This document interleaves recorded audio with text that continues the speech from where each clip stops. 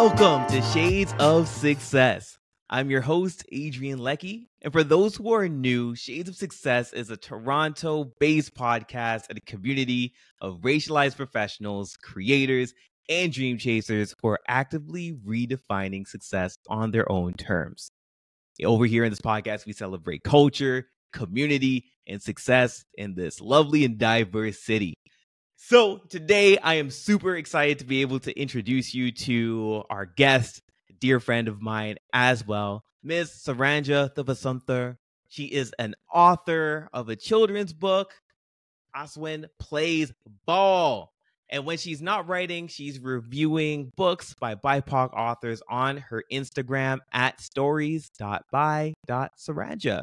So introducing Sharanja. How are you doing today? I'm doing well. Thank you, Adrian, for allowing me to be on your platform. It really means a lot.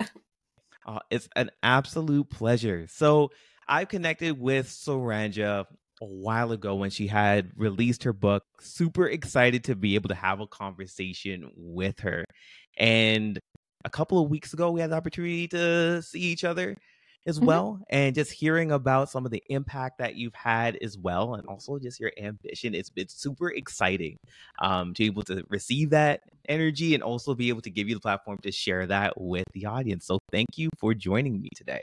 Thank you. All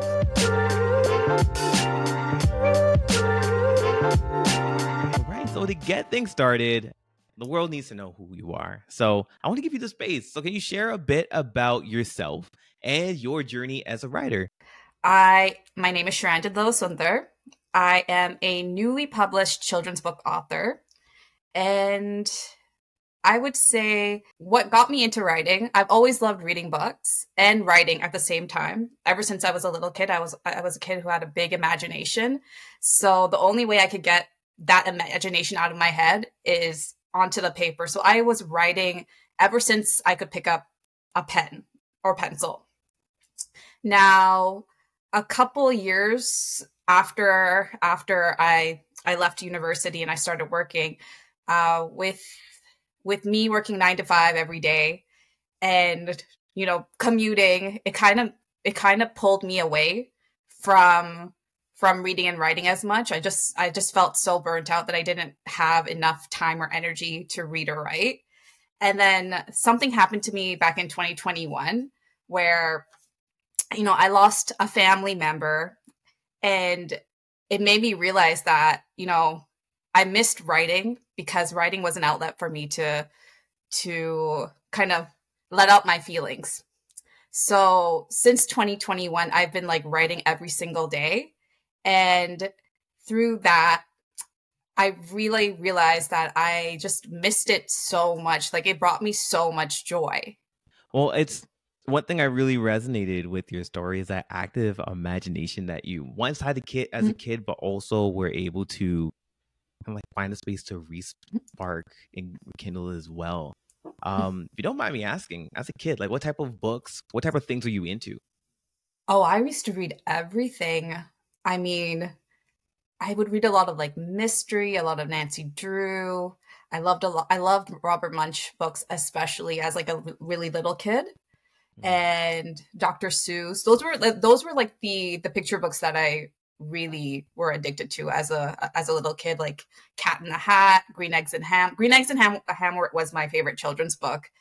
And Arthur. I could never get enough of Arthur. But yeah, I read a lot of everything. I didn't have a specific genre that I stuck to as a kid. As I grew older, leading into grade 7, grade 8, and then high school, I started venturing more into fantasy and sci-fi. I was a huge Harry Potter fan, Lord of the Rings. I had a preference for all types of genres, all types of books, as long as it was written really well.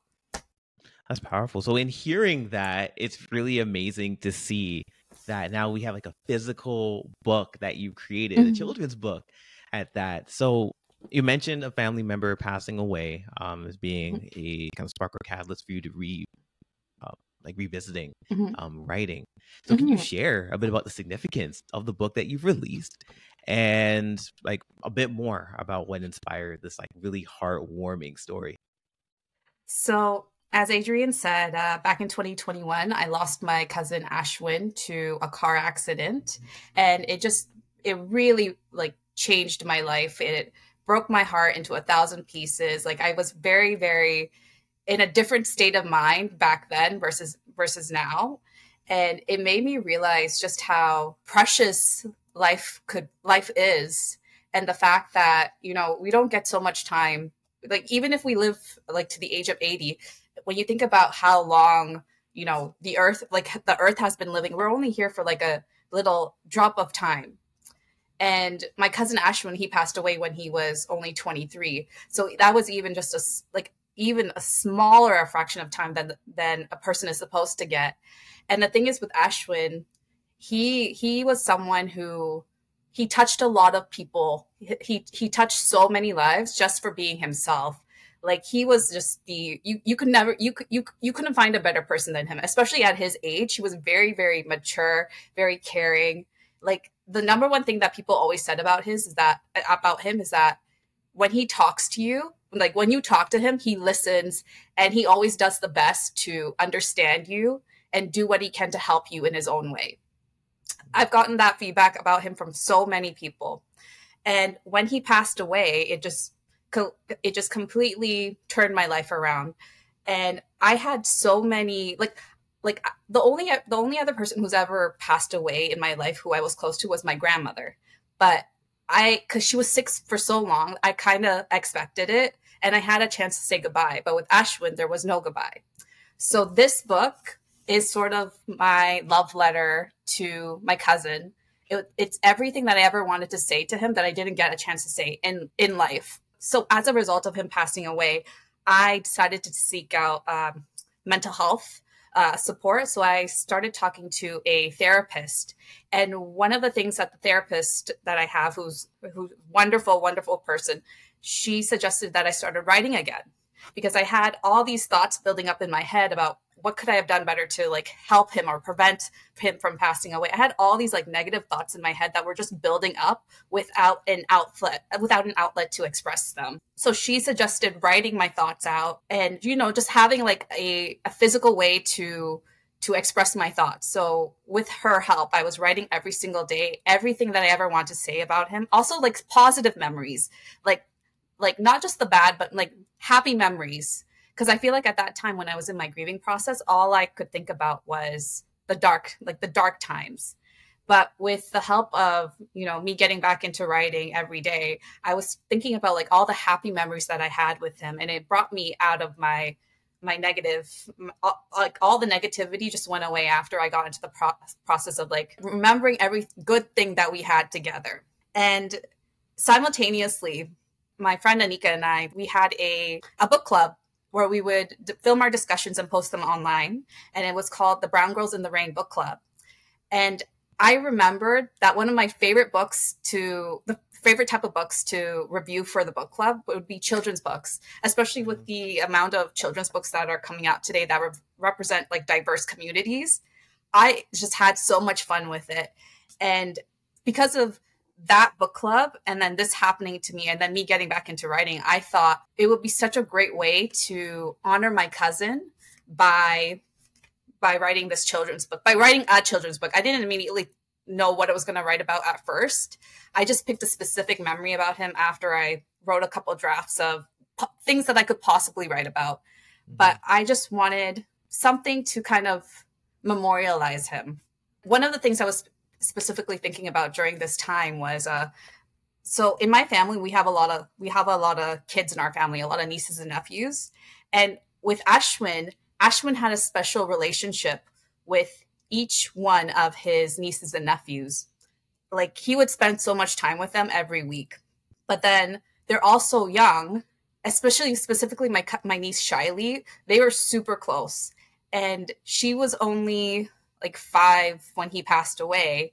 And I just kept thinking he loved her so much, but when she grows up, she's probably not going to remember him. Like it's normal, right? Kids eventually their memories fade.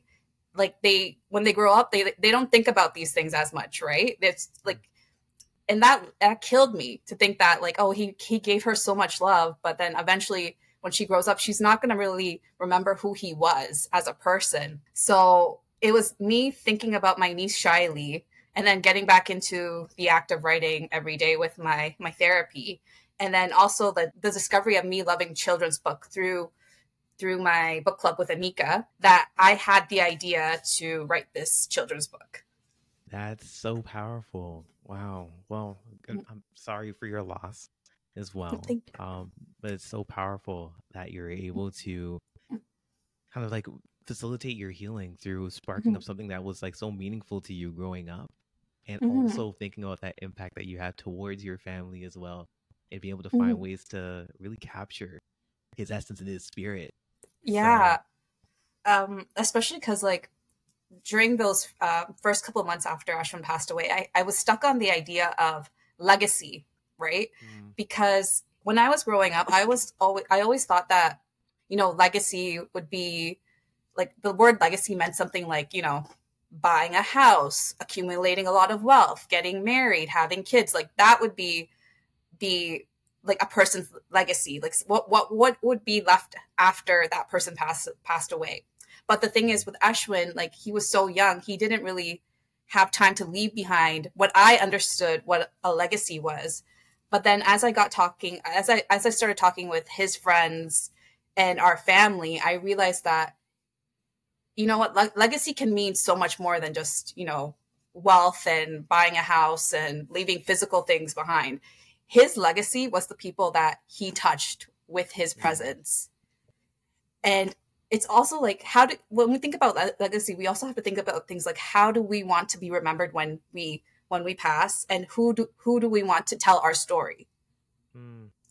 So I thought that maybe in terms of like me contributing to Ashwin's memory, I wanted this to be part of his trip, like part of his legacy, especially because like with the money that I got from writing the book, I'm using it to donate to charities under his name, just so I can continue his legacy further. Can you talk a bit about that? Because when you shared that with me, I thought it was such a remarkable way to, one, commemorate the spirit of the person, but also to be able to give back to something that would be maybe be beyond what Ashwin could have even thought of. So can you tell me a bit about what sparked the idea to be able to give back? So growing up in my family always, they're like, I've grown up in a charitable family. Like they always do things to fundraise and give back to, especially to give back to charities in Sri Lanka. Like that has been a part of my life since I was very young. So I've always grown up with the concept of like giving back and supporting people who are not doing as well as you. Like if you have the means, why not give it to someone who could use it, right? Especially growing up in Canada, my parents have always instilled the appreciation for me, the fact that like I'm growing up here, I have access to education, water, food. I haven't really struggled for anything in that sense. But then they'll always say something like, think about the people in Sri Lanka who don't necessarily have that. And when I went there, I actually visited there in 2017, 2018. I saw it with my own eyes, like people who look just like me, but for whatever reason, some stroke of luck, I grew up in Canada and they're there. And there's literally nothing, there's nothing special that I did for me growing up in Canada. It's just literally, I was lucky enough to be born here. That's it. But there wasn't, like, I kept thinking about the fact that like, if fate had turned out a different way, I could just as well be back there struggling for the basic necessities of life. And second part to that question is, so this might be a little bit morbid, but so one of the last conversations that Ashwin had that we found out after from one of his friends is he was literally talking about doing something more to help one of his friends. He wanted to like raise money, or like, because one of his friends was in a bad situation. His last conversation was literally, I want to do something to help him. And that was very reflective of him as a person. He was always that person who wanted to help other people. So I thought, you know what, like this would be the perfect opportunity for me to do something in Ashwin's name, especially because he was always about, you know, giving back to charity, helping other people. And I thought, like, you know what, with the money that I got from the book, you know, I could just put it in my pocket and then do whatever with it, but it would be more meaningful if I took that money and, you know, gave it to someone who actually needed it. Wow. Well, kudos and congratulations for the impact that you've done. And again, I really admire you being able to take on that mantle, to be able to do something so impactful for Ashwin's legacy. Like holding on to this book, being able to go through it and kind of like wrap up with the in loving memory, but also the photos that you had as well, was such a powerful moment for me in reading the book and just thinking, like, the spirit, you've captured an amazing spirit here that I know resonates with anyone who like picks it up to read it. So congratulations, Sharanja. Thank you. Like one other thing I wanted to achieve with the book was that, you know, people who didn't even know Ashwin, they would at least get to remember Ashwin by reading the book. Wow. So the other thing I'm really curious about is, and Ashwin sounds like an amazing young man. How did you decide to choose the story? You mentioned that you had a couple of avenues and areas that you could potentially go, and you chose such a cool one that didn't only encapsulate his spirit, but also the Toronto spirit, but also like Sri Lankan culture as well. Could you talk a bit about how you made that decision and also the importance of like culture with what you've created in your book? So the book is about a little kid who, you know, he sees the Toronto Raptors play basketball on TV for the first time, and he immediately falls in love with basketball. However, when he first starts to play the game, he's not really good at it, and he wants to give up at first, as little kids do. He kind of gets help from his family. His family comes through to support him and be like, no, you can do this. You just have to practice. You have to work hard. And eventually the little boy, who is Ashwin in the book, he gets better. He improves so much. The reason why I chose that story is because it actually happened to Ashwin. When he first started playing basketball, he wasn't really good at it at first. He started playing basketball around like 6 or 7. But then he actually told me that the reason why he got better at basketball is because his brother came in and actually showed him how to improve. Especially with the 3-pointers and whatnot. Like, he improved so much because his brother came in and said, like, I'll help you, sit back, relax, watch me. And and I thought it would be smart to choose specifically a basketball story, because I'm from Scarborough. We're all from Scarborough, and oh my gosh, basketball, especially like playing in like school parks and whatnot, it's such a big thing. That's how I know like Ashwin met a lot of his friends too. It was through basketball. Like, it provided him with such a safe and fun environment for him to meet other people, but also learn good skills like practicing hard, being social, because people think playing sports is all about athletic skill, but no, it's also about being social. You can meet a lot of people and learn a lot of like how to make like skills like making friends through sports as well. And basketball gave him all of that. It wasn't just about the athletic skill. It taught him so many skills about like just how to survive in life. All right. So next, you mentioned a bit about how you created the book.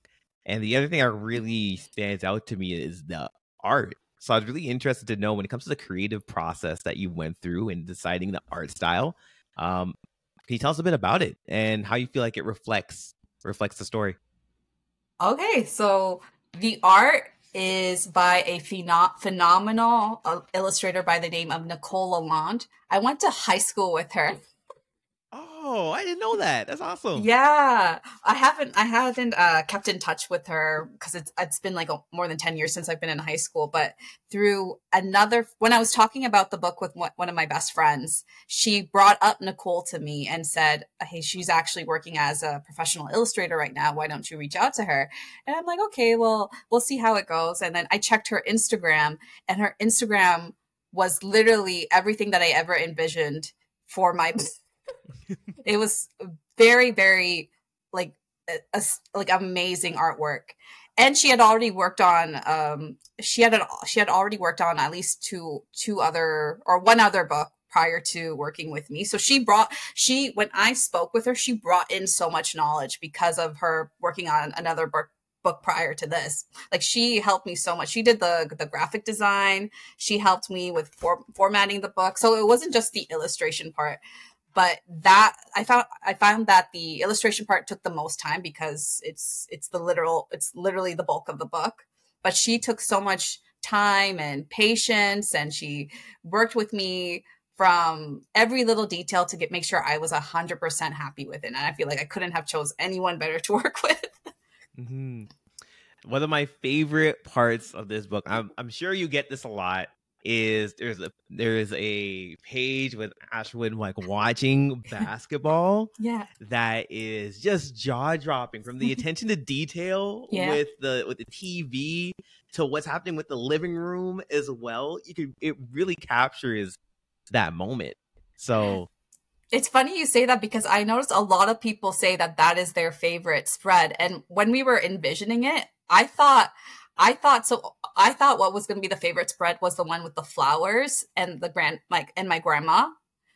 It's the next spread. So like when I saw that, I'm like, oh my gosh, I thought that was going to be the favorite one just because of how it's like lit up and all the flowers and just seeing my grandma there. But when I found out that majority of the people love the TV watching scene, and I thought about it, I'm like, it's such a simple scene, but it resonated with so many people. There's a couple Easter eggs in this scene too, because this is like a kutublaku. That, like, if you're Tamil, most people have this in their phone. And then this picture right here, it's actually a photo that everyone in my family has in all our homes. It's a photo that actually exists of my grandma and grandpa. So I tried to drop little Easter eggs throughout the book for people who know our family. Yeah. In another scene where Ashwin is playing in the park, there's a sign that says Glamorgan Park, which is the area where we grew up in Scarborough. Wow. Oh yeah, I have it here. Yeah. So you walked us through like the illustrations, but also when it comes to the writing piece, I figure like that's a pretty challenging but also rewarding experience as well. Yeah. So could you share what like some of your highlights and memorable moments were in creating the story, and also potentially obstacles that you faced as well? Well, definitely one of the highlights was the actual writing process of it, because it was almost like therapy for me, right? Instead of me focusing on like the aspect of Ashwin passing away, I took like a very happy memory from our shared childhood, and I was allowed to just focus on that and think about everything that Ashwin got from playing basketball as a kid. So but the actual writing of it, the only difficult part about it was finding an editor. And I wanted to make sure that I had a second set of eyes on it who wasn't related to me, because I feel like I did send out my drafts to like my friends and my family, but because they knew me, I think they were going soft on me as well. So I wanted someone who didn't have like that relationship with me to kind of take a look at it and be like, okay, like in a more professional sense, like actually tell me what I can improve upon. But I had a very hard time because I don't work in like publishing or anything like that. So I work in immigration. So this is a completely different field for me. So I tried to use social media as much as possible to find an editor. And I did find one that I paid for. Did not enjoy working with her at all. I feel like the changes that she suggested didn't make sense for a children's book. So that was an interesting process. And then I went back to the drawing board and I thought, okay, I'll find someone else that might be better for what I'm trying to achieve for this book. And randomly enough, the editor that I did find was someone that I had met on vacation when I went out to BC. It's a very long-winded route as to how I know her, but she happened to work at a magazine as an editor. So she's edited other articles and books before. And her name is Kieran. Hi, Kieran. And she came on, and her edits and suggestions just completely changed the story for the better. And I'm so thankful for her, especially because she did it for free. Wow. Oh, that's amazing. Shout outs. That's amazing. Yeah.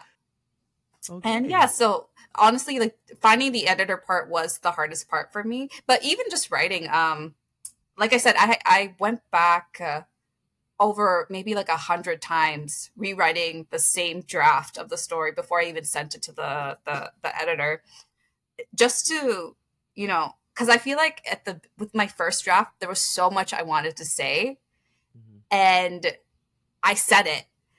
But the thing is, with a children's book, shorter is better, because your illustrations are going to be the things that are speaking to the child, right? The kids don't really focus so much on the words itself.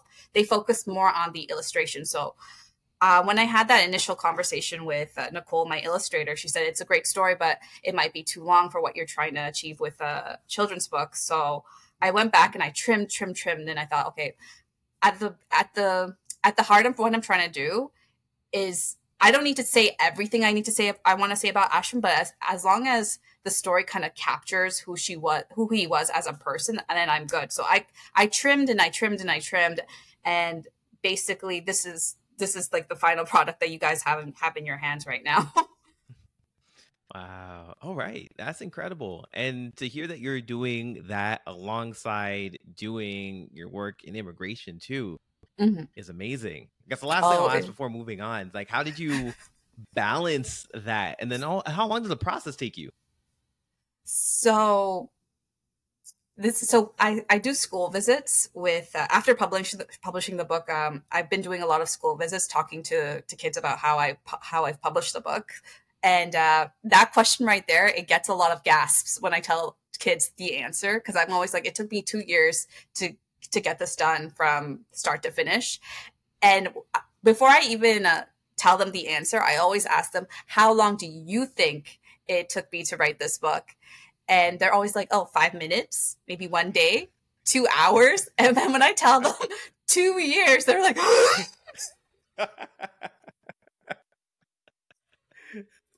but it's funny, because when you're an adult's concept of time is so different from a kid, because a kid will be like, 1 day, that is so long. But then when you tell them 2 years, they're like, oh my God. Wow. And how have your school visits been going? I'm just so fascinated by that. How did you find the school visits going, reception with the children that you're connecting with? Oh my gosh, those are so much fun. Like when I wrote this book, I didn't even think that this was something I'd be doing. Honestly, I just thought I'd be selling it on Amazon and that's it. And no one would care to ask anything about it afterwards. But then when I started getting invited for these school visits, I realized that, like, it made me so happy to be going into these schools and just hearing these kids say Ashwin's name. And things like, I had a moment with one of these little girls. She came up to me and she said, hey, just letting you know, my brother's name is Ashwin, and I never thought I would see that name in a book, and it's so cool. Which, to be honest, like, even when I think about it, not just thinking about my book alone, diversity in children's books has improved so much now. Because when I was like a little kid, I never thought I'd see, especially not in a Tamil book, but even like a brown face, a racialized face in a book, I never thought I would see it. It would never even came to my head as a thought that was something that was a possibility out there. Because most of the books that I read were, mostly white Canadian authors. But there has been such a big improvement now, especially because I realized that the people who didn't see themselves as characters in books growing up are now writing the stories that they want to see. Did you imagine being an author? Is that something you've always wanted to do? Like, I know you mentioned the passion of writing when it comes to being like an author. I always wanted to be an author, but it would just be something I talk about. But then I would always say, like, jokingly, I would always say, if I ever write a book, I'm going to write about my family. Because I feel like there's so much drama in our family that I could fit it all into a book. But I actually did say that. I used to say that a lot. But then to see how life turned out, and that fact that I actually did write a story about my family, that you never know, like, how life is going to turn out. Well, I'm excited to hear, well, once, congratulations again of the book that you've made, but also very excited to see what comes next when it comes to In the World of Sharanja as an author. Yeah. So, oh, Adrian, there's one thing I wanted to add about the school visits. Absolutely. So, one thing that was like, it was like an awe moment for me, but, so in the back of my book, I have a list. I have like a glossary of all the Tamil words that are in the book. And as I go to these schools, I go through the Tamil words with them. So I always end up teaching them a little bit of Tamil, explain to them what Tamil is, and like where Sri Lanka is, what Tamil is. And like, I give them like a couple of words to learn. And in the back of my head, I'm like, I never thought that I would be going to schools and talking to them about being Tamil. Like, like I never thought that, like, that was never an idea in my head, because like I grew up in Scarborough. But the thing is, like, when I was growing up back in the 90s, like, it was like there wasn't an emphasis to learn Tamil. There was more of an emphasis to learn English and succeed in English. Also, like even things like, you know, showing your culture, like wearing like a puttu, like a bindi to school, like those would be like considered like floppy, like fresh off the boat things. You're not supposed to, you're supposed to leave Sri Lanka back in Sri Lanka, not so much show your culture. Like, that's how I grew up in the 90s. So now me thinking about how I'm going to schools and teaching kids how to speak Tamil, and then also seeing the Tamil kids who they immediately perk up. Like the first, like the minute I say something like a word like amma or appa, which mean mom and dad, they immediately sit up because they're like, what? Like, what? Like, we're going to learn about something that like reflects us today. Like it's those moments that like make me so happy when I do these school visits. The fact that there's that connection there. Wow. Okay. Well, actually, that touches on something else I was looking to ask you. With what you've done as an author and the spaces that you create, in addition to what you've done in Brown Girls in the Rain as well, you emphasize a bit on like representation and also diversity before it comes to literature. So can you share about how important it is for you to include those diverse perspectives and characters in your work? Diversity is very important. For me, my personal story with diversity, I don't think I would have even thought that I could actually be an author, like start my journey to become a fully official author, if I hadn't read a book like Solway, which talks about colorism. It's a children's book by Lupita Nyong'o. It was the first time I had ever read a children's book that talked about colorism. And that kind of like made me realize that there are people out there who are going through similar things like I am, and they actually want to read my story. Like it made me feel like just because this person wrote a story like that, it made me feel like, okay, there's an audience out there. There's someone out there who actually wants to read my story and relate. And also starting my book page where I started posting about these books by BIPOC authors, the comments that I would get being like, I didn't even know that this book existed. I'm from this culture. I have a similar background to this character. I didn't even know that there was a story like that out there that reflected me as a person. And it made me think that like, there are so many stories out there that are waiting to be told. Wow. I was skimming through your page, and even I found myself at awe when it comes to some of the stories that are there. One book that really caught my eye, How to Wear a Sari. Like, that's so cool to think that there's like a children's book. That's just like huge celebration of culture. And it's similar to what you mentioned when it came to growing up. Like I love me some Robert Munch. I love me some Dr. Seuss. Mm-hmm. But also when it came to that representation, I didn't see it much. Mm-hmm. Outside of maybe TV, which is more so where it was my Mm-hmm. like main media, Mm-hmm. so the consumption space.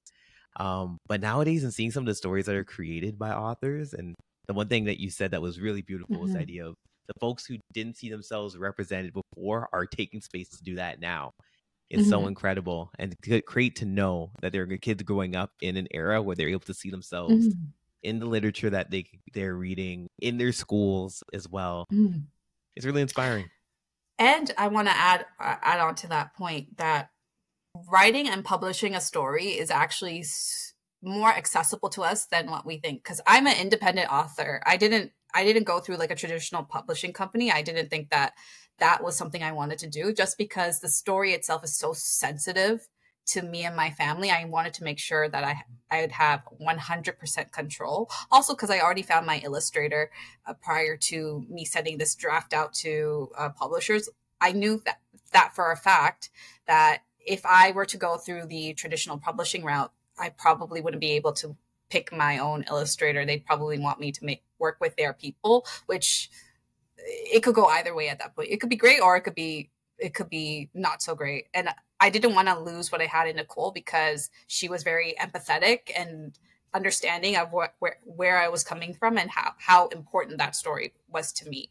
So what I did was I looked up like independent publishing routes. So I published my book on Amazon. Amazon has a route for independent authors to upload their PDFs online and print and deliver their books on your behalf. I know that like people are very iffy about using Amazon, which they should be. It's a deplorable company, but it did give me a route to publish my book. But there's also other printing companies that you could use. Other one is Kobo. I know Kobo offers a route for independent authors as well. So there's definitely options for you to use out there if you're not 100% sure about going the traditional publishing route.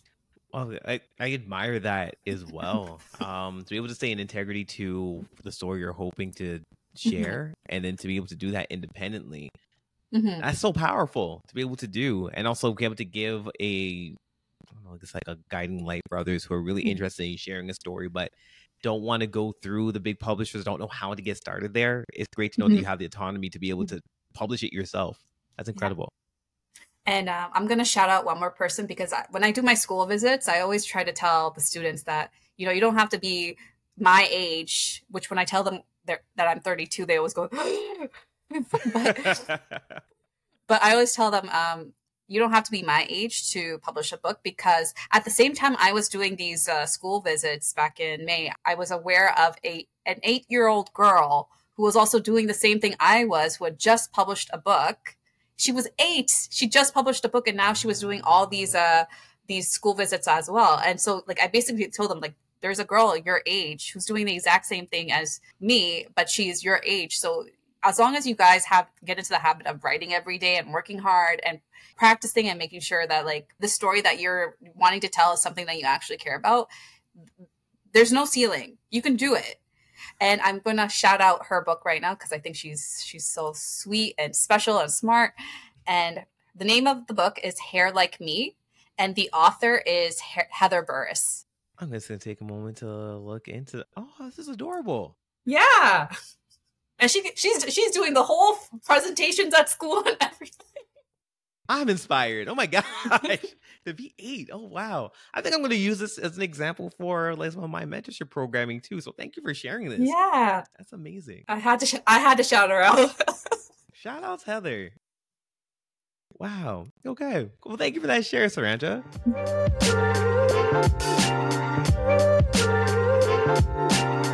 So with that, I think we've dived in quite a bit to your story, and I would like to wrap up with something a little fun.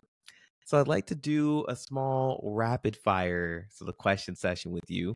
I have a list of questions lined up for literary lovers and book lovers. It's going to be quick. If there's something that sparks my interest when it comes to an answer, I'll let you stop to elaborate or to judge you or to make other Adria, I'm nervous. It's not going to be that bad. I promise. So, are you ready? Okay. Here we go. Hardcover or paperback? Hardcover. Fiction or nonfiction? Fiction. Favorite classic novel? It's Persuasion by Jane Austen. Oh. I'm a big Jane Austen fan. Oh, okay. Is there a book that's made you cry? Damn it, Adrian. That's not something I had. Oh my god, I have to think about it. Oh, yeah. It's one that I just read recently. It's called Never Let Me Go by Kazuo Ishiguro. He's a Japanese UK artist, and this book was actually made into a movie with Andrew Garfield and Keira Knightley. But it's a science fiction book about clones, and it asks the question that can clones have souls? It's one of the most beautiful books that I've read in a while, and it made me cry at the end. Wow. Okay, that sounds really cool. Yeah. Do you dog ear pages or do you bookmark? I don't harm my books, so yes, bookmark. Dog ear. Favorite literary genre? That's a hard question. I would have to say for right now that my favorite literary genre is children's books right now, just because they're so wholesome and I get a lot out of them. Okay, I love it. What's the most overrated book in your opinion? Overrated? Oh, this is a dangerous question for the field that I'm in. If I'm gonna harm relationships, I could skip it. I could skip this one. Adrian, I don't think you're the type to ever read these books, but it's the series is called hold on, it's ACOTAR. It's called ACOTAR, but let me get the book. A Court of Thorns and Roses. These are so overrated. They're basically like Twilight, but in today's age. Think with Twilight. Okay, think of Twilight like romance, but replace the vampires with fairies. Interesting. I feel like I've heard of this genre. I feel like I've heard of this. There's like 5-6 of those books, aren't there? There's so many of these books, and they're so popular, and I don't understand why. I read the first book, and I had to put it down after the fairies started having sex because it just got so weird. It got really weird. Okay, noted. TMI. Okay, I love it. What's one book you'd recommend to everyone? One book? One. I knew you were gonna add one. Because I had a whole stack here. You could throw your stack in there, I guess. Okay. Well, I'll do this very quickly. Life Doesn't Frighten Me by Maya Angelou. And these are all children's books, by the way. But by the way, I didn't even know that she had a children's book out until like 2 years ago, and I read this, and it was amazing. I'm for certain that. And Basquiat did the illustrations? Yeah. Wow. That's amazing. Yeah, it's amazing. It's based off one of her poems, but it's basically about not giving up on life. Keep going. Amazing. Loved it. And then I mentioned this book earlier on, but Sulwe by Lupita Nyong'o. Lupita Nyong'o? What? Yeah. No, you need to check this book out, Adrian. Look at the artwork. Oh, wow. Like, it's stunning. It's stunning. This was one of the first children's books that I ever reviewed. It's stunning. Incredible. And then thank you for allowing me to talk about all these books. Next one is Missing Ninaima. It's a book about grief. It's about a First Nations child who has lost her mother. They don't specify the reason why she lost her mother. It kind of goes back to, do you remember when there was that movement about all the Indigenous women who were missing out in BC like a couple years ago? So it's kind of related to that, how this little girl lost her mother. She doesn't know what happened to her. And it's that focus on grief. Next one is special because this is one of my favorite children's book series, Una and the Shark. So Una is a little mermaid who lives under the sea. She was the first black mermaid, by the way. And it's about how she makes friends with a shark who has sensory issues. So the things that she's normally used to doing when it comes to making friends, you know, like attracting them with like loud music, bright colors, doesn't really work on him because he has sensory issues. So it's about her trying to find out a new way to make friends with the shark, but also won't scare him away. That's so sweet and very applicable as well. That's cool. Yeah. And then I got 2 more for you, Adrian. All right. I'm ready. All right. So the next one is another grief related book. It's called The Memory Tree. I highly recommend that every child should have this book in their library, just because it talks about the communal aspect of grief, how everyone comes together to talk about the things that they loved about that person, and how it's like grieving in a community is another way to kind of get through what you're going through. Like relying on your friends, your family. I love this book. I thought it was amazing. And then the last one is for fans of The Office. What? Yeah. What? The Office, A Day at Dunder Mifflin Elementary. I thought it was so cute. Only because I'm a big fan of The Office. Okay. Does a kid Jim have the expression? That's key. That's why I look forward to every episode. I need it. Well, the thing is, they're all pretty spot on. Is there a Stanley baby? Yes, there is. It wouldn't be The Office if they didn't have Stanley doing a crossword puzzle. Oh, and then wow. And then Kevin and his little chili. The moment I fell in love in The Office was that moment right there. And see him drop the chili and have the clipboard. Oh, classic. Man. Yeah. Classic. Wow. All right. Thank you for your shares. I'll allow it. I'll allow my speed rounds for you to walk us through that. I'm going to give you 3 more speed round questions before moving on. Awesome. Okay. Next is, what's the most memorable book to movie adaptation? The most memorable book to movie adaptation. It's a hard question because I feel like everything gets made into movies now. Like every book usually gets like a book adaptation. But I'm going to point this one out because it was the first book to movie adaptation that I'd ever seen, and it's Harry Potter and the Sorcerer's Stone. Just because I feel like that was my introduction to fantasy movies and kind of ignited that love that I had for reading in a new way, because I think that was the first book that was like the first middle grade book that I had read, basically, because I think I was on chapter books before that, but then reading those books, like, and seeing that movie and then reading the books, that really just advanced me in a whole different way when it came to my reading. And that movie is just wonderful. I feel like it's such a wholesome kids movie to see. What's a book that you've reread the most times?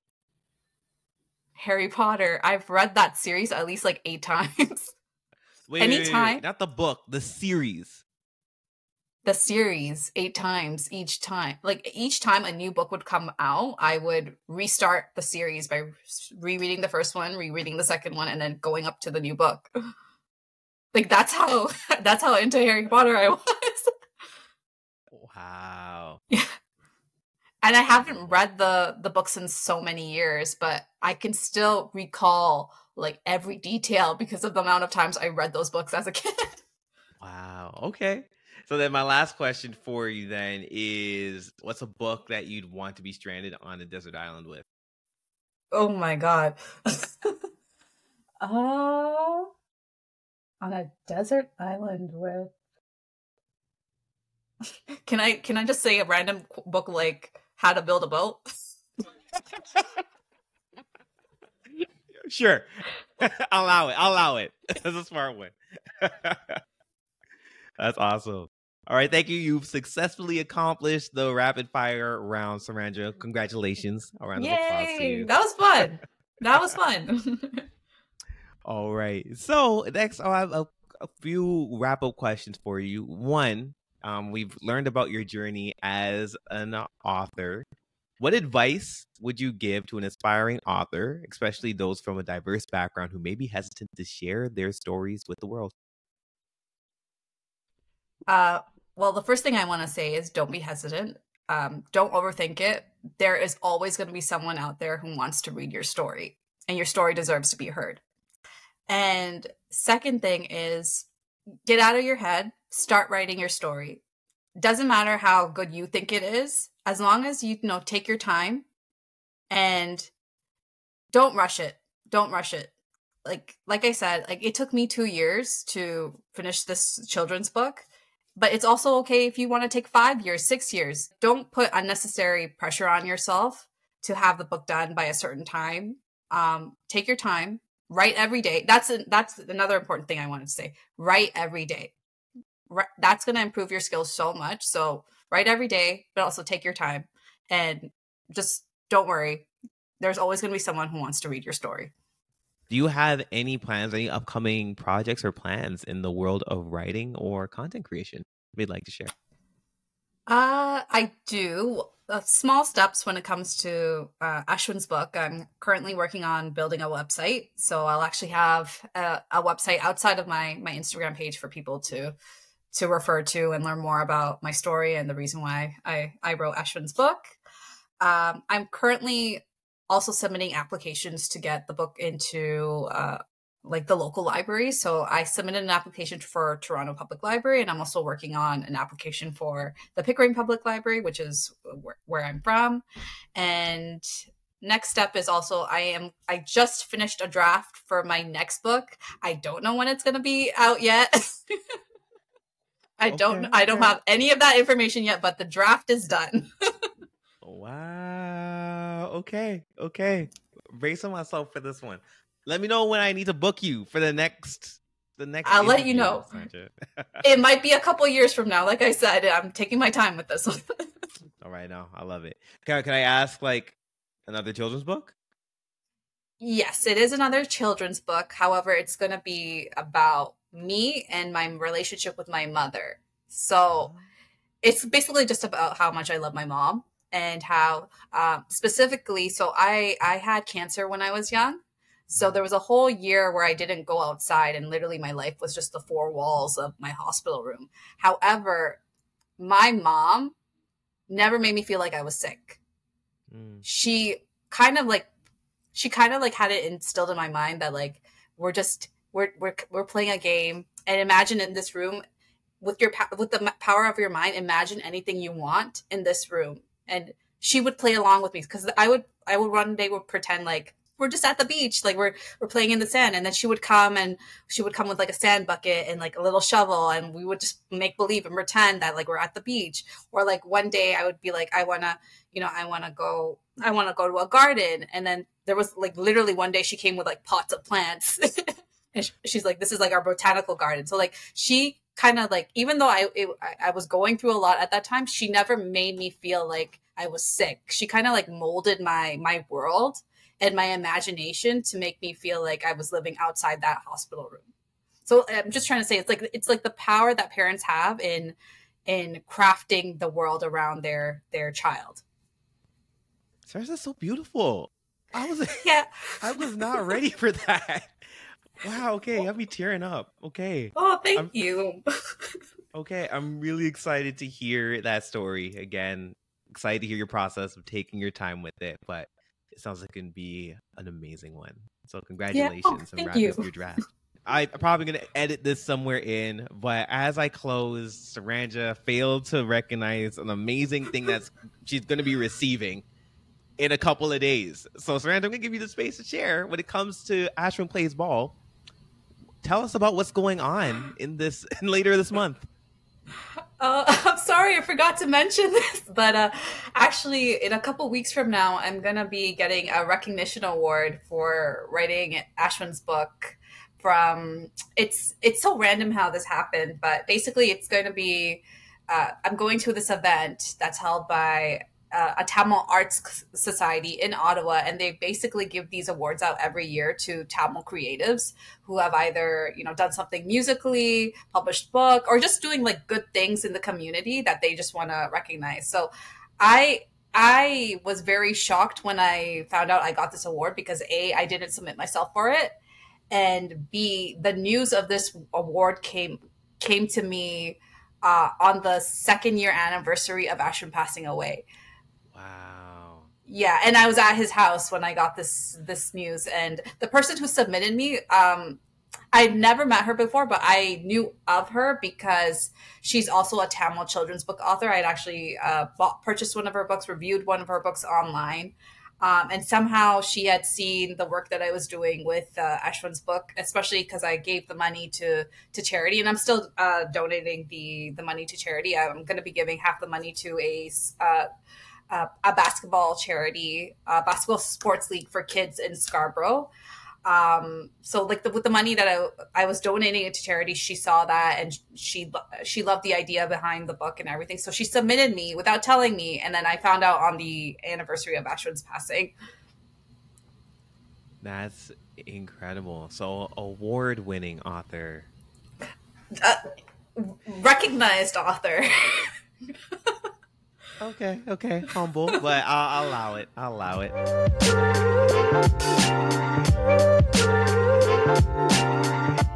And so for our listeners who are eager to read Ashwin Plays Ball and to connect with you further, where can they find your book and stay connected with your work and any other works that you're doing?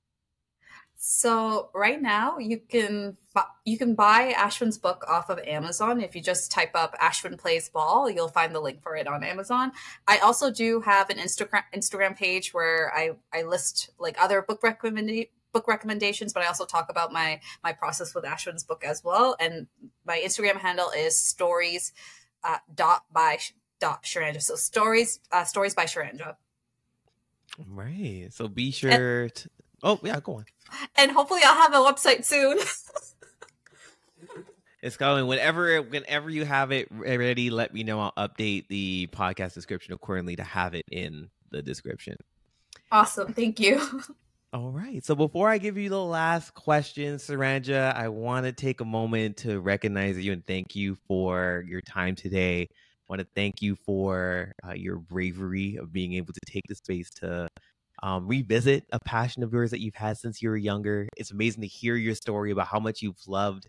You love stories, how you wrote, and also your imagination as well, and how you're able to flesh out to be an author to this day, and also how you've supported and developed in the legacy of Ashwin and the impact that he's had towards not only the people in his family, but also I could say around the world as well when it comes to your book. So I just want to give you your roses and say thank you again for sharing your story with us.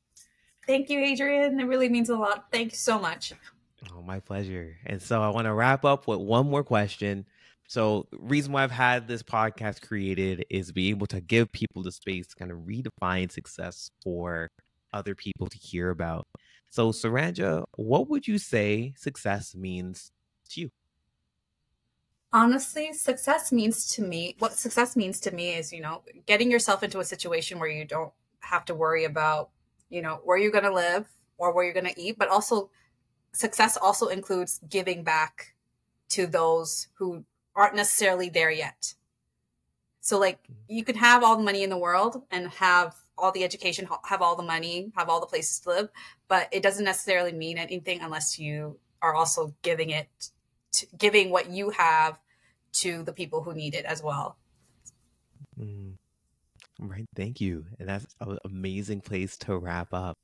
So again, everyone make sure to follow Sharanja and follow her journey as an amazing and groundbreaking author.